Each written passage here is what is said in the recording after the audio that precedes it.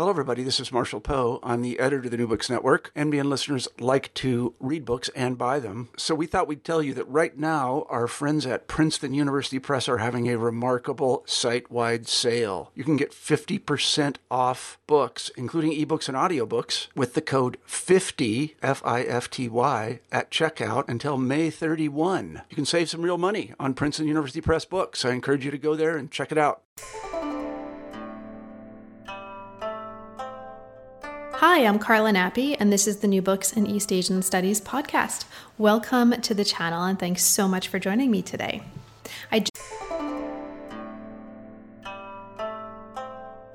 Hi, I'm Carla Nappi, and this is the New Books in East Asian Studies podcast. Welcome to the channel, and thanks so much for joining me today. I just finished talking with Denise Ho about her new book, Curating Revolution: Politics on Display in Mao's China. This came out in 2018 with Cambridge University Press.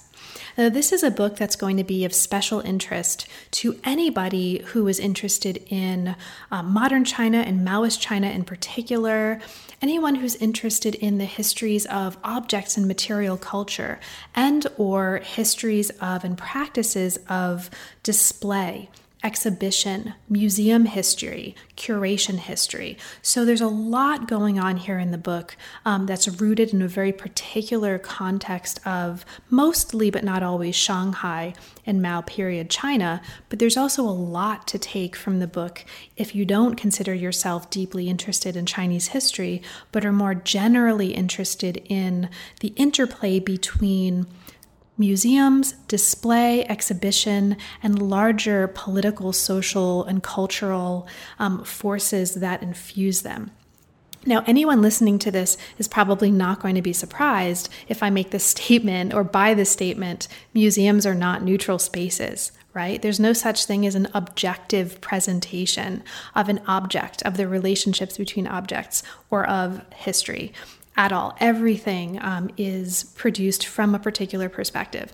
And so this book really takes us into a context where we can see the texture of that happening. We can see how different kinds of exhibitionary spaces, from historic sites to museums to kind of temporary exhibitions of all sorts, are created and transformed in the context of various kinds of political and social and cultural upheaval. And even though the bulk of the material in the book is focused on the Mao period, the Mao era, and you'll hear us talk about what that means, there's also significant attention throughout the book on the ways that cultures of exhibition and that some of these particular sites and objects have transformed in China today.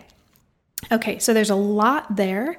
I just want to say it's a great book. I hope you enjoy it. I hope you have a chance to read it. And thank you so much for joining me and for your support of the channel and for listening right now. So I hope you enjoy. And with that, let's get to it. I'm here today to talk with Denise Ho about her new book, Curating Revolution. Welcome to the New Books in East Asian Studies podcast, Denise. Thanks so much for making time to be with me today.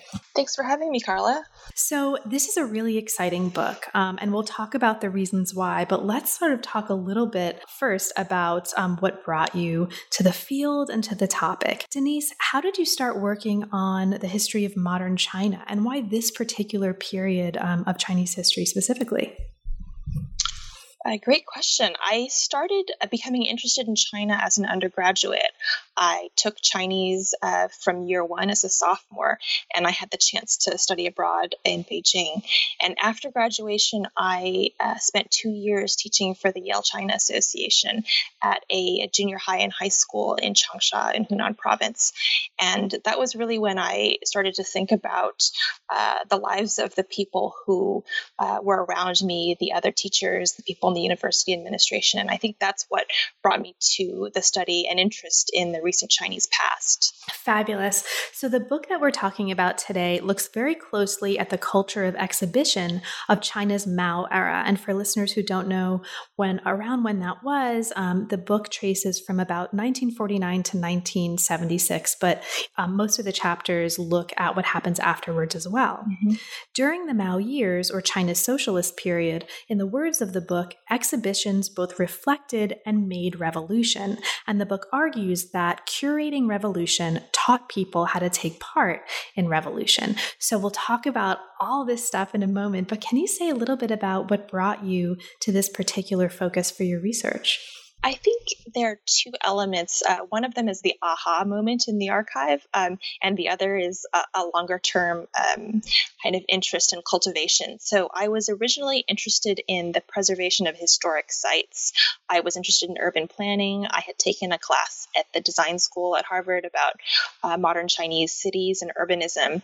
So originally I was really interested in the preservation of the built environment.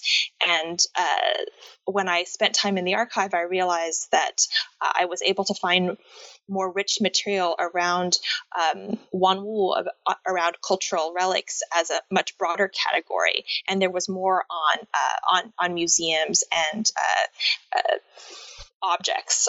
So I kind of went from the preservation of sites to the preservation of things. So that's kind of the intellectual trajectory.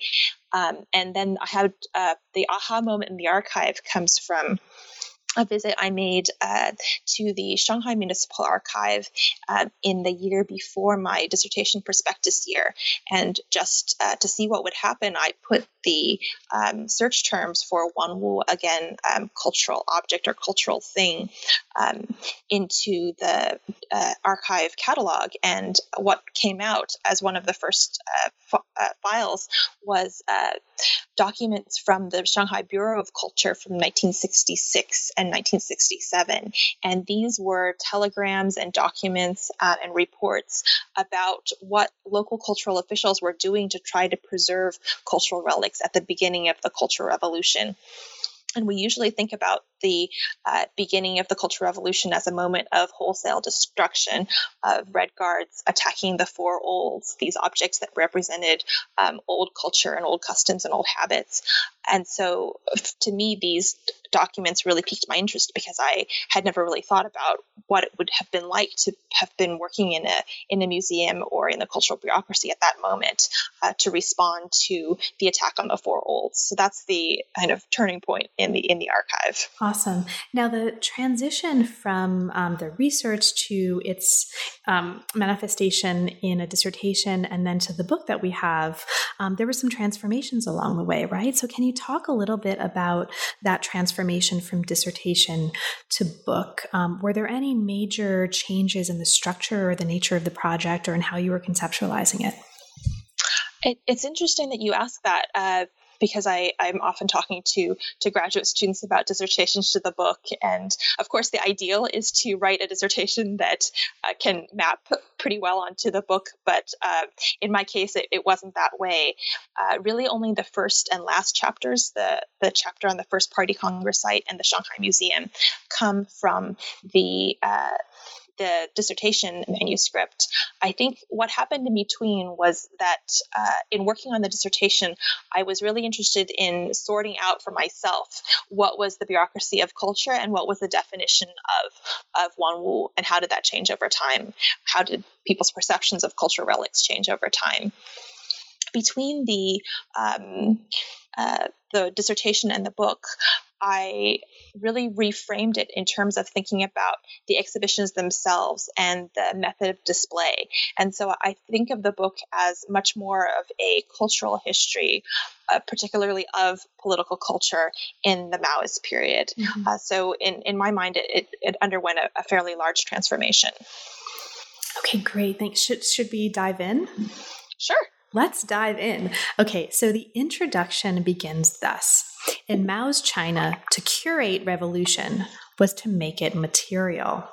The book argues, and it goes on here to argue for a capacious understanding of what constituted curation in Mao's China. So let's start there, Denise. Can you talk a little bit about what you mean by curation here and what's important for us to understand about your concept of curation to kind of set us up for what's going to come later in the book? Great. I think that's a good way to start with the book's title and curating revolution. It's outlined more in the conclusion rather than the introduction, but I try to think about a more expansive notion of what we think of as curating. So I talk about multiple steps. Collection, you can't have an exhibition until you have objects to put on display. So collection is one part of the process. Narratives, so not just the narratives that you might see in text on walls, but the narratives that are recited or given by docents as a second part of curation. And then finally, one of the ways I think about how this book is different in thinking about exhibitions is the ways in which exhibitions in the Mao period were really forms of ritual space, where people were encouraged to tell stories, to recite slogans, to interact with the objects in a much more active way, something that I call participatory propaganda. And I think this more expansive way of thinking about the word curating is reflected in the documents in the words of the people themselves. So, for example, in putting on a factory exhibition, I found some documents from the 1960s, and the message was clearly that just putting up the materials on display or decorating the walls, this is just half of the work. The other part of the work is really the mass work of exhibition, which is to teach a lesson and then to do your best to ascertain that the lesson has been imbibed. Excellent. Thank you so much. And we'll talk about a lot of this actually, I think, over the course of the conversation to come. So chapter 1 begins with the story of the search for the site of the 1921 First Community Party Congress. The site this is actually a really interesting story, right? It's not at all the kind of straightforward thing that listeners might think, right? Oh, you just identify the site. And one of the things that this chapter shows really beautifully is there's no such thing here as just identify the site, right? It's a really complicated process, and we'll get into that. So the site had to be located, it had to be authenticated, and then there was some disagreement about like whether the actual meeting was on the first floor or on the bottom floor or whatever. So you take us through this whole process, which feels like we're kind of uncovering a mystery in real time, which is really fabulous. And I should say right off the bat, this is a beautifully written book. I just want to assert that because Thank you. It's really beautifully written, and you're the storytelling in this book is awesome. So, but I digress a little bit. Okay, so the chapter considers the site, right, of this party congress as a revolutionary artifact and a museum of revolutionary history. And that's in the words of the book. The goal here, as you show with the site, was to create a kind of definitive and authoritative textbook. But the exhibition was shaped to serve the interests of contemporary politics, and the site cultivated, in the words of the book, a founding myth with Mao at the center. Now, this gets us to a notion that you introduce here, which is the notion of the red line. Can you talk a little bit about what that was and how that shaped what was happening at this site? Great. That's a great question. I think the primary meaning, the red line meant a lot of things to the curators of the First Party Congress site. But I think the most important takeaway is that thinking about the red line was to interpret Chinese history according to Mao's own writings. And I think this reflects the ways in which a revolutionary history museum was conceived. It was to follow, it was to be like a textbook. So turning the pages of the textbook was like going from one room in the museum to the other, with one room being a different chapter. In this, the Chinese were really following the Soviet model, which arranged its history museums according to Stalin's short course history of the Soviet Union.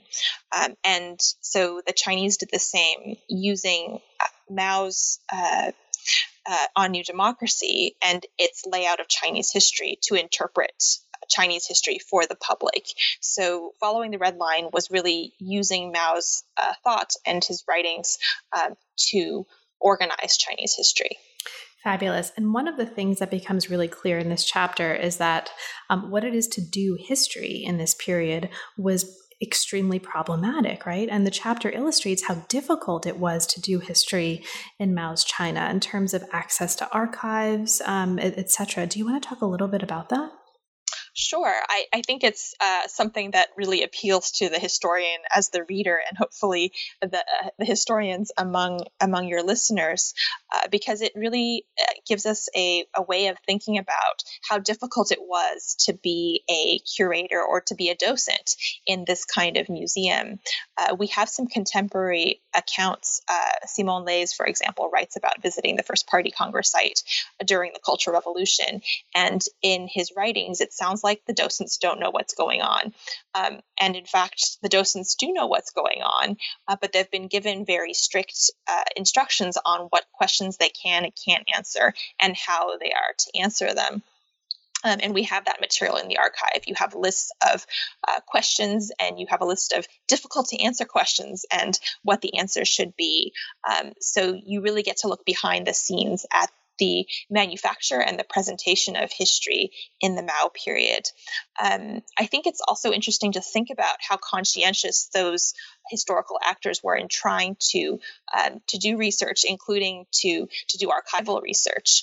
And one example might be trying to figure out how important Mao was at the First Party Congress meeting. And the truth was that he wasn't that important, but they weren't able to access archives that they had heard about. And so instead they scripted an answer saying that Mao is the representative of the birth of the party on the correct path. And that was the answer that the visitor had to be contented with. So I think this chapter and the example of the First Party Congress site really brings into sharp relief the challenges and conflicts of doing history in the Mao era. Fabulous. And you talked a little bit just now about docent scripts, right? And these are a kind of source that you mentioned in the chapter as being particularly important in shaping your own research process, right? And so one of the things that I really loved about the book as a historian, right? I'm a total document source geek. Like, I love hearing about that part of the process. And I love the fact that you talked about that so much in the book. So here, in addition to the scripts of the docents, right? There are other kinds of sources that you mention in this chapter that seemed really important for the process, right? You talk about oral histories here. You talk about, just in general, the museum's archives being important. So I would love it if you could talk a little bit about, for you, what were some of the most interesting or exciting or useful aspects of the source base here that you were working with? Can I ask, do you mean for this particular chapter or for the book at large? Well, either one, really. I mean, it's sort of, I think this is something that comes up at the beginning of the book, but there's so many different kinds of sources, and archives seem so important for what's happening in this chapter that's why I'm asking about it now, because it's sort of, the chapter raises, right, the issue of historical process and the issue of archives as being fundamental to what it is that we're doing as historians telling a story. So really, let's start with the general. Like, in general, okay. Were there any sources that were particularly cool for you? I think we could divide for the book into roughly three categories. For example, we have archival material, and then we have oral history, and then we have ephemera. And I'll start with the archives. In this chapter, for example, you have docent scripts, and that allows you to see how things change over time, which is really fascinating, especially in the Cultural Revolution, when, if you think about a script as something that can be easily edited, it can be changed. At some point during the history of the First Party Congress site, you have just a loudspeaker broadcast as a text. So we can see how narratives change over time by looking at these docent scripts. Other examples of fascinating material that comes out of the archive, for example, might be things like the docents in the Red Guard exhibitions, which I write about in chapter 5, they actually write about the process of what it was like to go interview people, people who had suffered in the old society, and how to use their stories in their narration. These archival materials function as, you might think of them as self-criticisms, where the docents are reviewing their behavior and their activity and thinking about how to do things better. So even though these are written for a particular audience, you really get the sense of how theatrical working in a Red Guard display was, because they'll talk about things like, how do you use your voice? When do you raise your voice and when do you lower your voice? Or how do you narrate in such a way that you can get the maximum level of emotion out of your audience? So that's another example of docent self-criticisms that really comes out. It gives you a rich texture to what it would be like to work in a museum. Other examples include, for example, the class education exhibitions. I have, we might call them focus groups, where every month they would do a summary of the people who had come through the exhibition and how they reacted. So that gives you, if you contrast those archival materials to newspapers, you get a sense that that there is a lot going on that's beyond the officially received, how people are supposed to see an exhibition, and that comes out in the archival materials. I'm happy to talk about oral history and ephemera as well, if you think that would be appropriate here, or I could talk about it more later. Oh, let's start now. Okay. So oral history, you had asked earlier about how things had changed from dissertation to the book. I really didn't do that much oral history until I got to the revision of the dissertation into the book. And here I was really inspired by Barbara Mittler's book on the continuous revolution, in which she interviews people about their memories of, in particular, the model plays and other forms of political propaganda. And so I interviewed, to get a sense of how people remembered exhibitions, I interviewed a lot of ordinary people in Shanghai about what they remembered. But I think the most standout oral histories came from people who worked, for example, in the Shanghai Museum. And that would bring us into chapter 6, which looks at how Shanghai Museum officials responded during the attack on the Four Olds. In particular, I was able to interview one former curator, she's now retired, of paintings called Zhong Yinlan, and her voice was not in archival materials at all, but really adds to the richness of that chapter to think about her experience, both responding to Red Guards and then later spending years in the countryside sorting through cultural relics to be returned to the museum or to be returned to state channels.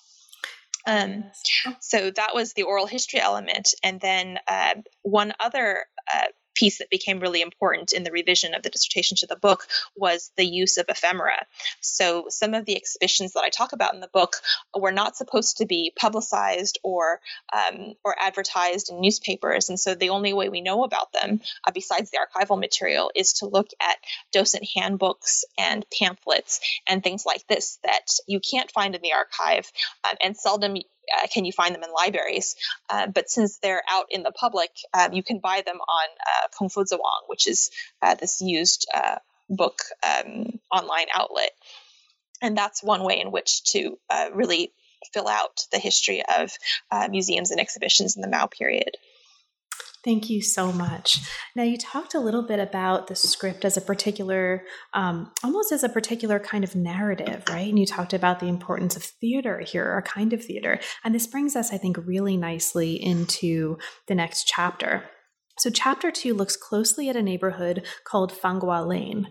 This was a neighborhood that was transformed from one of Shanghai's poorest slums to five-story concrete apartment blocks of a workers' village. It was named after a legendary pumpkin that grew in the shape of a dragon, and I had to mention that because dragons, obviously, right? I'm not going to not mention the dragon thing. Okay, so it's named after this like dragon-shaped pumpkin. Okay, but as we get into the chapter and beyond the dragon, the neighborhood, as you show here, becomes a metonym of New China, with its people representing China's working class.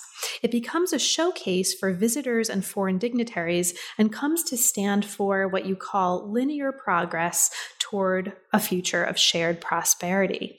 Now, you show in this chapter that this is accomplished through a few of the things that you've talked briefly about that we can kind of flesh out here. One of them is a kind of storytelling narrative, the Yiku Setian, right? So since this is so important here and it comes up later in the book, can you talk about this particular form of narrative and its importance for what was happening here in this neighborhood, Fanghua Lane? That's a great question. I think to start out, we should define Yiku Setian as a form of narrative. People might have heard about suku, to accuse the past in the land reform period, for example. To iku, to remember the past, is really a storytelling practice that comes out of the late 50s, early 60s, and it's about remembering the past and how bitter the suffering was, and then to sitian, to think about the sweetness of the present. And so it's this classic way of juxtaposing past and present as a way of lending legitimacy and creating pride in New China. So to talk about how bad things were in the old society, in old China, and how good things are in New China was the point of this kind of storytelling narrative. And it's also important to remember as something that is intensely personal. So individuals are called upon to speak or remember their own bitterness. And it's also a very public form of storytelling. So you would do this in a group. You might do it in front of your work unit, or you might do it in the family. And so the neighborhood of Fanghua Lane becomes a living embodiment of this narrative, because it had been the site of one of Shanghai's most notorious slums, and then it became selected as this model, a new workers' village in New China. And so it makes material the juxtaposition between old and new. And one of the things that officials in the neighborhood decide to do is to preserve 18 of these old shantytown houses and keep them on display in the back of the housing complex, so that they could be used to show visitors, this is old China, and here's new China, these new apartment blocks. And so whether you were a school child on a field trip coming to visit, or if you were a foreign dignitary being shown an exemplar of New China, you would tour these sites and then actually go and visit the homes of the residents of Fanghua Lane. Fabulous. So you call this a living exhibition, right, on the site, where the residents and visitors are becoming part of the scene. And you talk about this exhibition as a kind of participatory propaganda. So that's a phrase that's already come up in our conversation, and the notion of participatory propaganda recurs throughout the book. So is there anything that you wanted to say about that to kind of underscore its importance for listeners here? I think we could. I think it. For the relevance here is to think about what it was like to visit in a group. So if you imagine school children coming to visit Fanghua Lane, for example, they would go and see the old houses, and they would listen to an old grandfather telling revolutionary stories or telling about his life in the past. So one thing that I often ask myself in putting this book together is, how are exhibitions different from other kinds of propaganda? And one thing that's different is that you are consuming the display with other people. So it's not just one person visiting a museum on their own, as we might imagine it today. But in this case, for the children, they are with their classmates, with their teacher. They might shout slogans. They might eat a bitterness meal. This example of eating poor or coarse food from the old society. So it's intensely ritualistic, and it's something that is that puts visitors into a spectacle. Mm-hmm. And so this is one of the things that I really love about the chapter is that you describe this, right? So it's the chapter talks about based on the sources and some of the interviews that were used to get at how this exhibition was experienced and how it was received. The chapter does bring us into descriptions of like what some of those meals were like, and like some of the people are just like, actually, it wasn't so bad if you just put a lot of oil in it, and so there's a really wonderful way, I think, and this is one of the reasons I wanted to make sure we got to this notion of like participation, right? In the way that shapes the experience.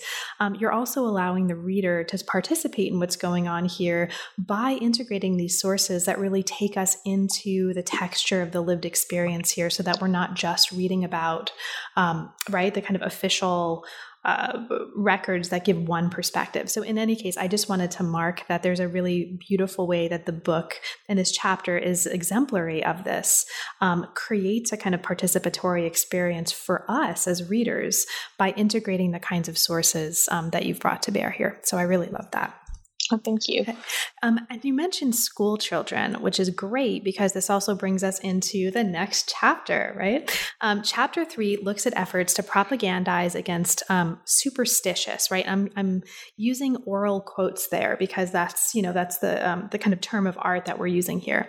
So to propagandize against superstitious beliefs that didn't suit the new society. Shanghai officials attempted to use display as a kind of technology to mold faith and to encourage people to love science and to cast aside superstition. So the chapter focuses in particular on the Love Science and Eliminate Superstition exhibition, which is a small local exhibition designed for the communist young pioneers in the 1960s. This is such a fascinating chapter. To kind of bring us in, Denise, can you give us a kind of brief intro to the kinds of things that were exhibited in this exhibition? Like what kinds of things would participants find there? And for you, what's most exciting about what's happening here? Okay, I'll start with the kinds of things that are exhibited. In some cases, there were experiments put on display. The most memorable one was a frog that had just been killed. And the idea was that you could stimulate the frog to move its limbs. And this would be a way to demonstrate to children that there's no such thing as ghosts, because here you have this biological process. This is why the frog is still able to move its limbs. So this is not because that there's a ghost frog. And the way the exhibit was set up was a list of questions, and you can tell that these are the kinds of questions that children ask. Are there ghosts? Why does a dog bark in the night? Or why do plants curl up when you touch them? So you really had this sense of students or children asking questions that adults wouldn't. Then you have the teachers grappling with how to answer those questions, and how to answer those questions in a way that replaces a scientific understanding or replaces a superstitious belief with a scientific understanding. And so for me, this case study was a way for me to think about reading exhibitions for the kinds of beliefs that still persisted in the Mao period. So they become kind of a negative example.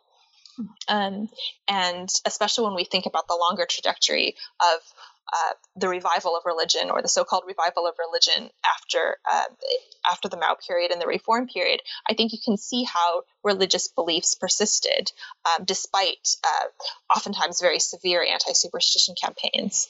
Mm-hmm. Now, even given that, we won't have time to talk about this in too much detail, but I just want to mention for listeners that we could talk probably for like 3 hours about all of these examples, right? What happens after death?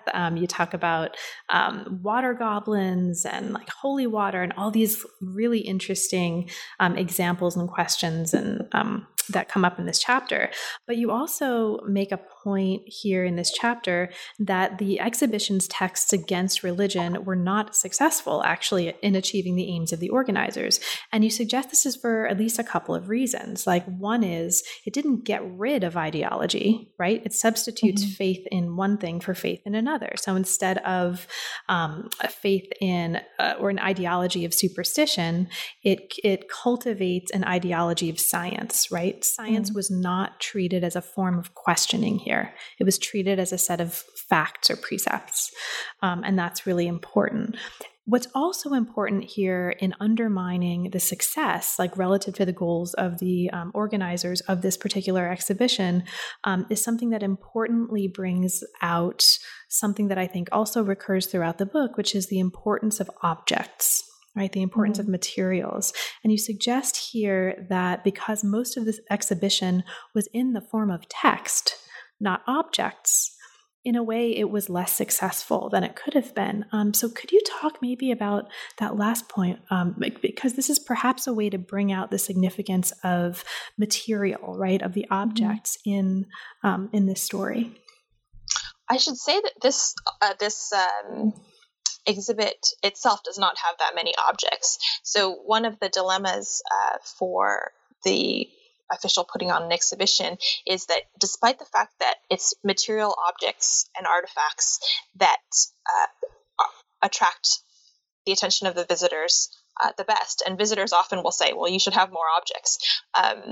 The cheapest way to have an exhibition is to use text, to use pictures, to use photographs. And in fact, there is a whole set of a whole genre of exhibitions during this period, which are like called hanging poster exhibitions, where the publishing house just creates a bunch of posters and you put the posters up as your exhibition. So the cheapest exhibition is to use texts. So in the case of this, in the case of this anti-superstition exhibition, you don't have that many objects, and as you pointed out, it's mostly question answer, and students are given a text and given a line to repeat that this is superstitious, therefore it's not true. There are other examples, and you mentioned the case of holy water, where in that case people were coming this was in the countryside outside of Shanghai. People were coming to a fountain that was supposedly that had healing powers, and collecting the water to drink. And propaganda officials tried to set up a microscope to show people how dirty the water was, but people were not always believing of what they saw there either. So it's important to highlight objects, but in fact, in this particular exhibition, there were not that many objects. It was mostly text. And as you say, that may have been one of the things that undermined the success of the exhibition. So as we turn from this chapter to chapters 4 and 5, we turn to two chapters that really take us into contexts where the objects are super central, right?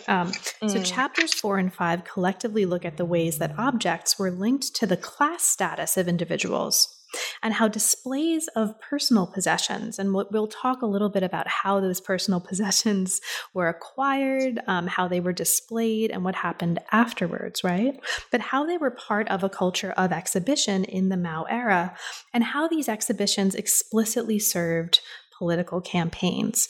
Chapter 4 looks at Shanghai's class education exhibition. And you've talked a little bit, I think you briefly mentioned the kind of socialist education movement that this was part of a little bit earlier in our conversation.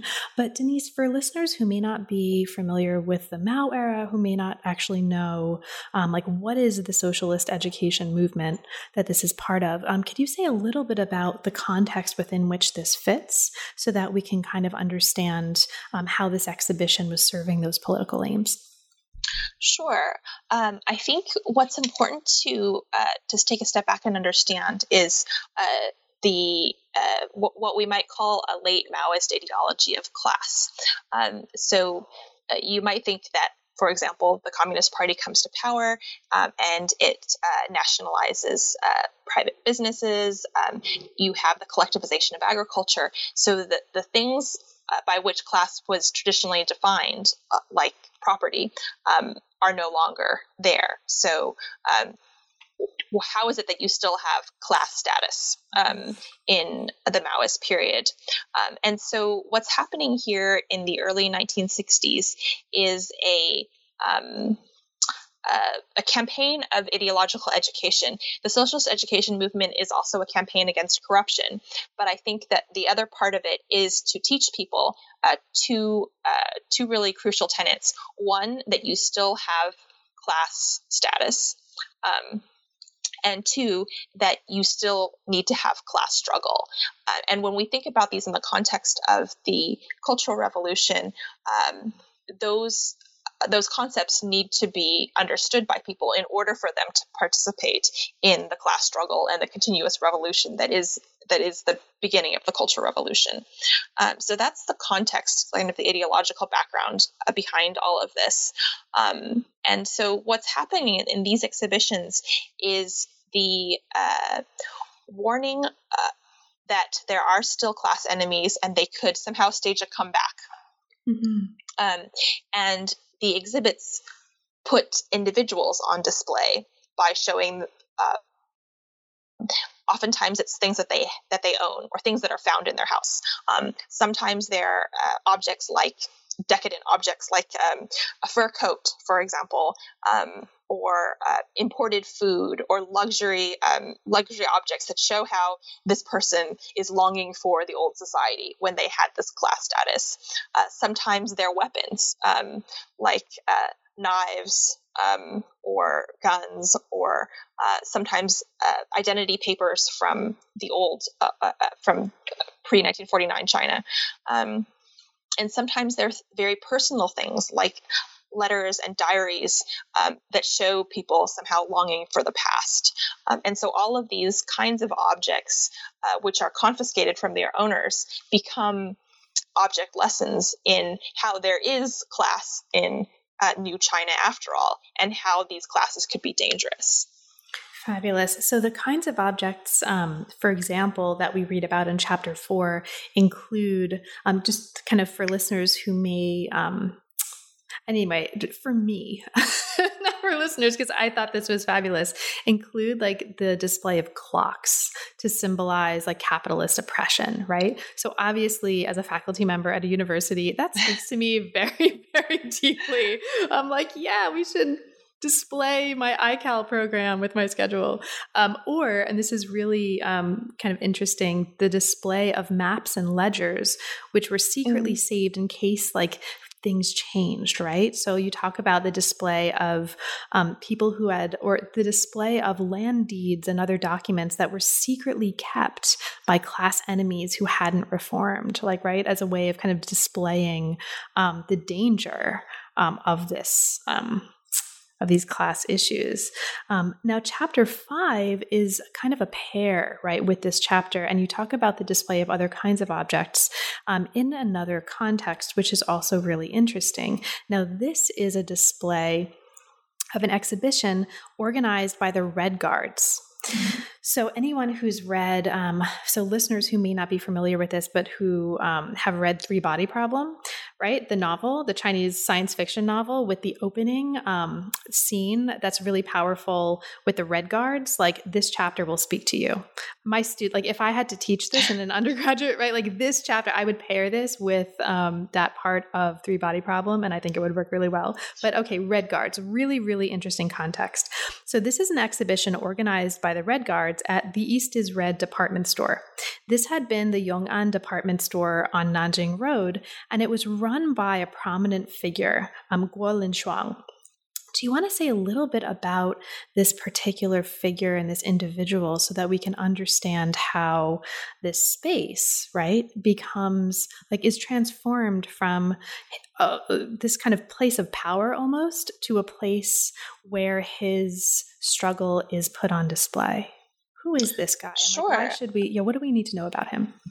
So the Guo family is the original founders of the Yong'an department store, one of the four famous department stores rather on Nanjing Road.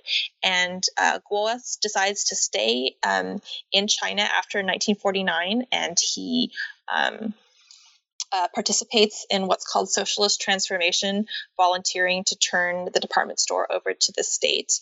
And what happened in this process is that they would keep the former manager on as an employee in the new business. So before the Cultural Revolution, Guo was really held up as an example of a national capitalist. So you have both good and bad capitalists, and the national capitalists are those who stay on, who turn over their businesses to the state, and then share their know-how and resources in building New China.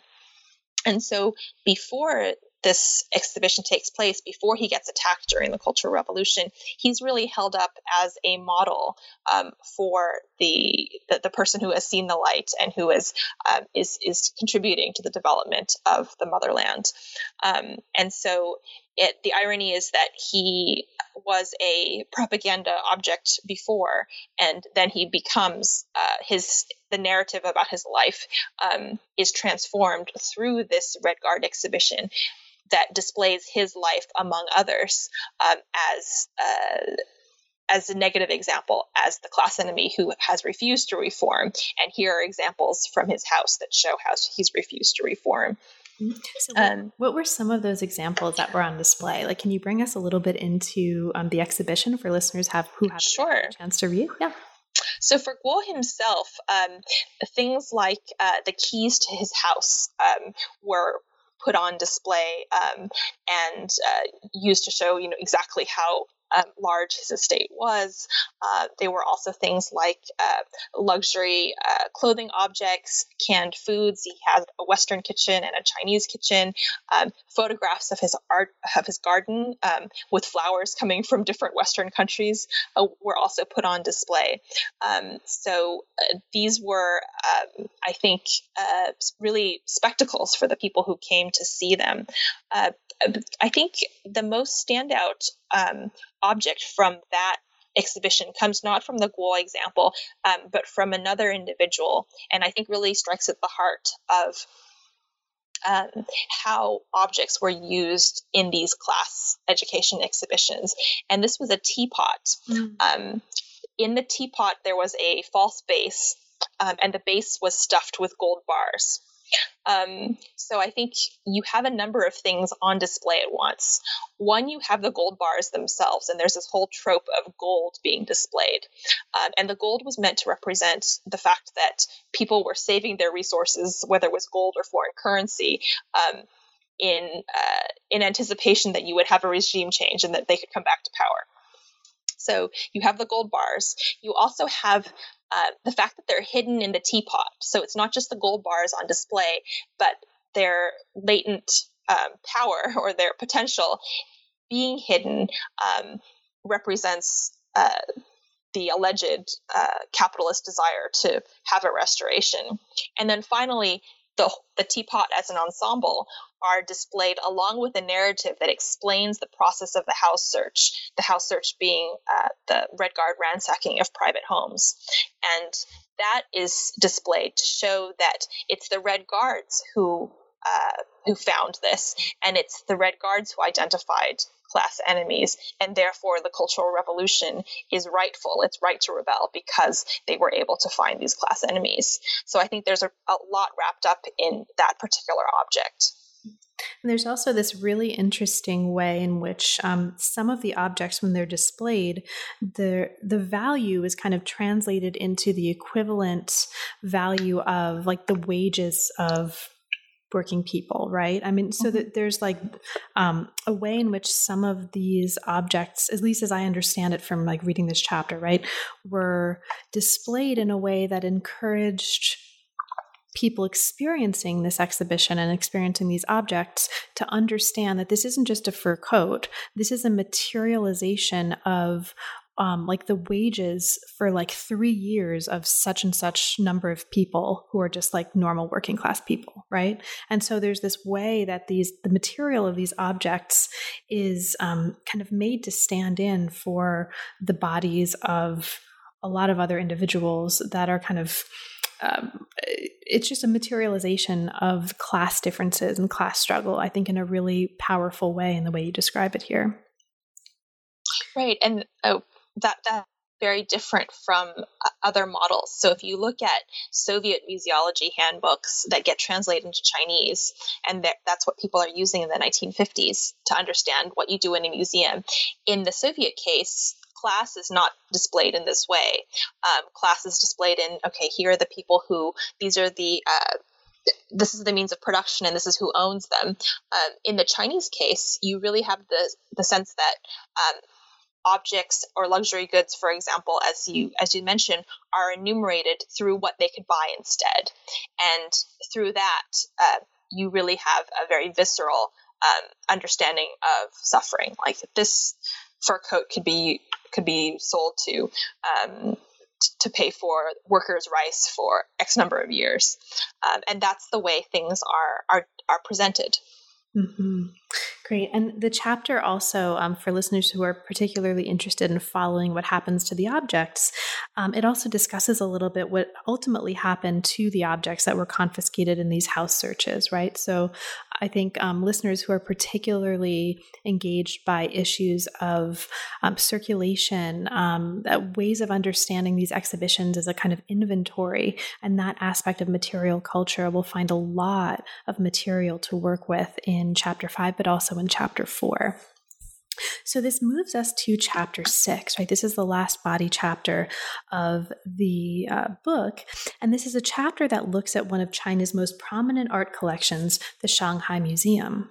So to start us off so that we can kind of understand the transformations here, Denise, can you talk about what's important about this particular kind of museum? What does this make, or what makes this particular site so interesting for this study?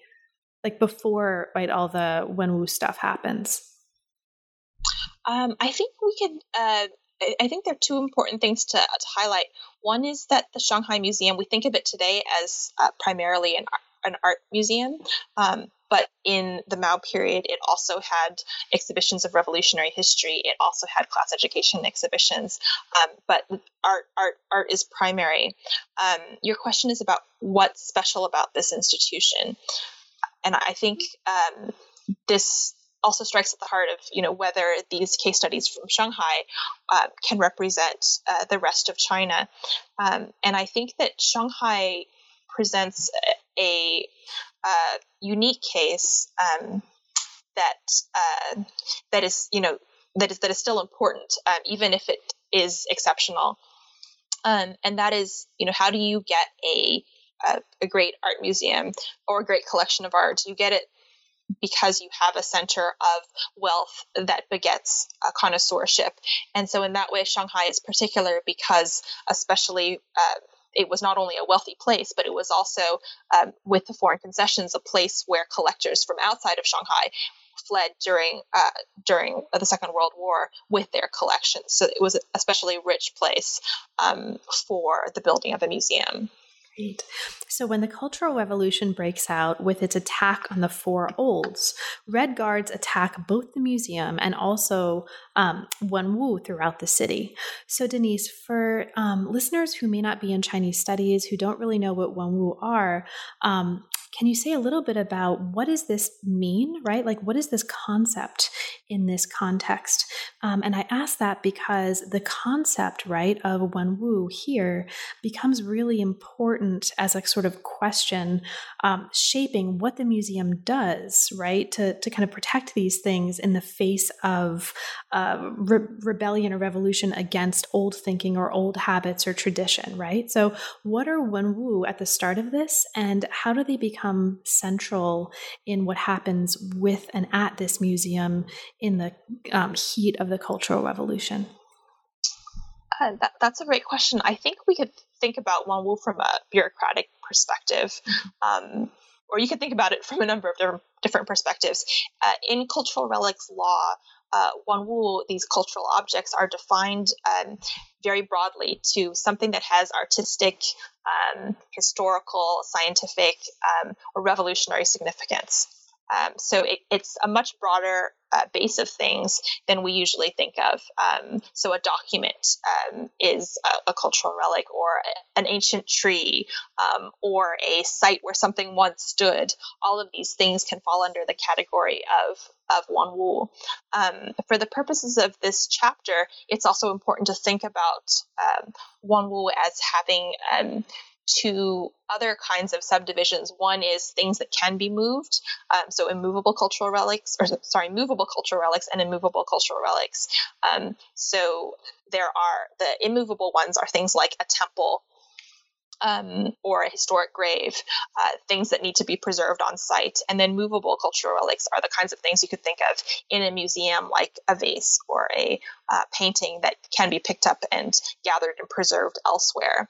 And then the final the final way of defining Wanwu bureaucratically is to think about the different levels at which they are important. So the most rare Wanwu might be called Category 1 Wanwu, and then the jurisdiction that they fall under depends on how rare and how important they are. So a historic site for the city, the First Party Congress site, for example, is a Wanwu for the city of Shanghai. And in order to do anything, if you wanted to modify a temple or something like that, you need to get permission of the jurisdiction or the authority under which it sits, and then also the next level above. So that's kind of the bigger framework of thinking about Wanwu and what they are and who's in charge of them. Awesome. Okay, so in this chapter, and we'll only have a little bit of time to talk about it, but it's so striking that I want to mention it.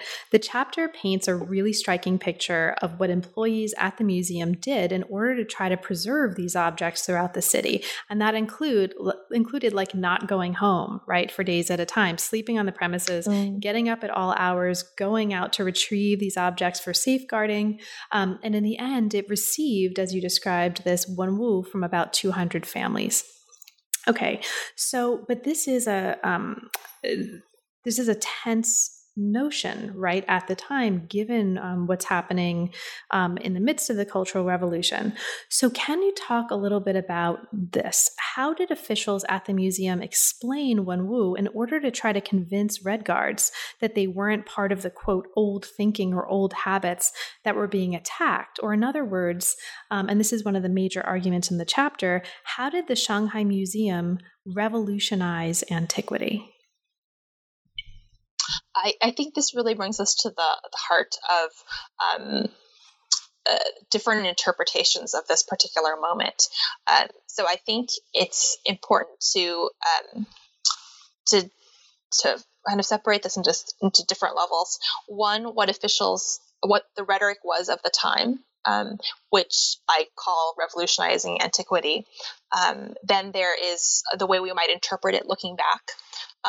As historians or as observers of China, and then you have the memories of the people who participated in the preservation of culture during that time. What do they think today? And so, one of the things I try to untangle by looking at archival research is how did people understand what they were doing, and how did they present it in a revolutionary fashion? So. The argument was that these are part of China's historic heritage, and Mao himself writes that you can't obliterate history. You have to assimilate it and take what's best from it. And so there was the argument from Mao's writings. There was the argument that these are the handiworks of the historic laboring masses. So these should be preserved because they come from labor. And then there was the argument that even if there were aspects of art or of historic cultural things that were to be criticized, you couldn't actually criticize it if you destroyed it. So there were lots of ways in which local officials were very inventive in their defense of cultural relics. I think so that's kind of the rhetoric of the time. I think another way to interpret it is to think about how much of these materials or these objects were confiscated by the state. And Di and Lu, who wrote a dissertation entirely on the Shanghai Museum, shows how much the Shanghai Museum's collections actually gained from this movement. So that's one way of analyzing it. Another way is to think about how people remember their participation. Zhong Yinlan, who I quoted or I talked about earlier, I think there's a strong sense that for workers in the Shanghai Museum, that this was part of their job, their professional identity, to preserve cultural objects, and they feel very proud about what they were able to do to conserve heritage.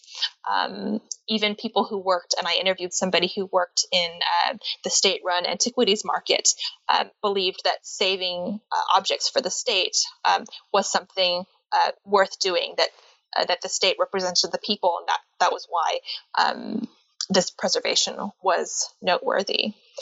But I can see how this would be something that is controversial or would be controversial to this day. Great.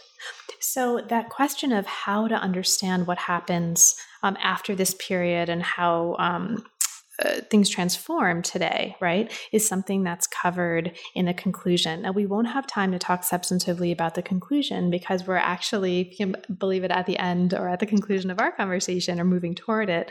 But I want to just flag for listeners that in addition to the description of curation, right, in its multivalence that you indicated at the beginning of our conversation, which comes up in the conclusion, there's also a discussion about some of the most striking differences between the exhibitionary culture of the Mao era and that of China today. And listeners who are particularly interested in those transformations will find that not only kind of sprinkled throughout the chapters. We haven't talked about that, but that comes up in a lot of the chapters, right? Like, what are some of these exhibits today? Like, what forms do they take? What's it like to go back to this Fanghua Lane now? But also this is something that's treated here. Denise, is there anything in particular, since this does come up throughout the book, that you wanted to mention about this issue of striking differences or transformations between this period and today that you'd like to talk about before we conclude? Sure. I think I'd like to bring up a distinction that I make at the beginning of the book, and as you say, I try to introduce it throughout, between two different modes of exhibitionary culture. One of them is to think about a socialist museum. So these are exhibitions that relate a particular narrative. These are about projecting authority. I say it's the exhibitionary culture of the state and power. So a very traditional revolutionary history museum might be one of these, or the Shanghai Museum as the guardian of antiquity would be another example. And so this is one mode. The other mode is the new exhibition. And the new exhibition describes a short-term, ad hoc, grassroots level exhibition that's used to accompany a political campaign. And the socialist education movement, class education exhibitions, and the Red Guard exhibitions are examples of this. I think these are representative of the state and revolution. They teach people how to participate in a political campaign. So when people ask me to what degree is this exhibitionary culture still present in China today, I think for the most part, they are the exhibitions of the Socialist Museum of the State and Power. The National Museum of China on Tiananmen Square is an example of this. The new exhibition, the political campaign exhibition, comes up much less frequently. But I think when the state is targeting a particular enemy, let's say corrupt officials, then these exhibitions and their very techniques come back into being. So, Denise, there's obviously a whole lot that we could talk about that we won't have time for. The book is extraordinarily rich. Is there anything in particular that we didn't cover, but that you'd like to mention for listeners who may not yet have had the opportunity to become readers? I think one thing that I'd like to highlight is a question that I referred to earlier, which is this question of Shanghai and how representative or exceptional it is. And I think that the book takes case studies from Shanghai, but the title includes the words Mao's China. So one of the bigger questions is, can these examples be used to represent all of China? And I think that for the First Party Congress site and the Shanghai Museum, these are certainly particular places, although they do represent genres that exist elsewhere, right? The Art History Museum and the Revolutionary History Museum. The middle examples do reflect, and what I try to do in the more detailed look at each chapter is to show how exhibitions about modernization happened elsewhere, or anti-superstition exhibitions happened elsewhere, and certainly the class education displays and the Red Guard exhibits happened all over China. So I think it's something it's useful to reflect that these case studies come from Shanghai, but they reflect a much wider phenomenon across China. And now that the book is out, and congratulations on the book, what's next Thank for you? What are you working on now? I'm currently doing the research for what I hope will become 2 books. One of them explores the relationship between Hong Kong and China, a book called Cross-Border Relations. And the other book looks at the Reform era history of the city of Shenzhen, this megacity, or originally a market town that's become a megacity and a Chinese special economic zone. So I want to explore some of my original interests in urban history by looking at its development. Awesome. Well, best of luck with that. Thanks for taking time away from that work to talk to me today, and congratulations. It's really been a pleasure talking with you. Thank you so much. It's been a pleasure. You've been listening to New Books in East Asian Studies. Thanks very much for joining us, and come back and catch us again next time.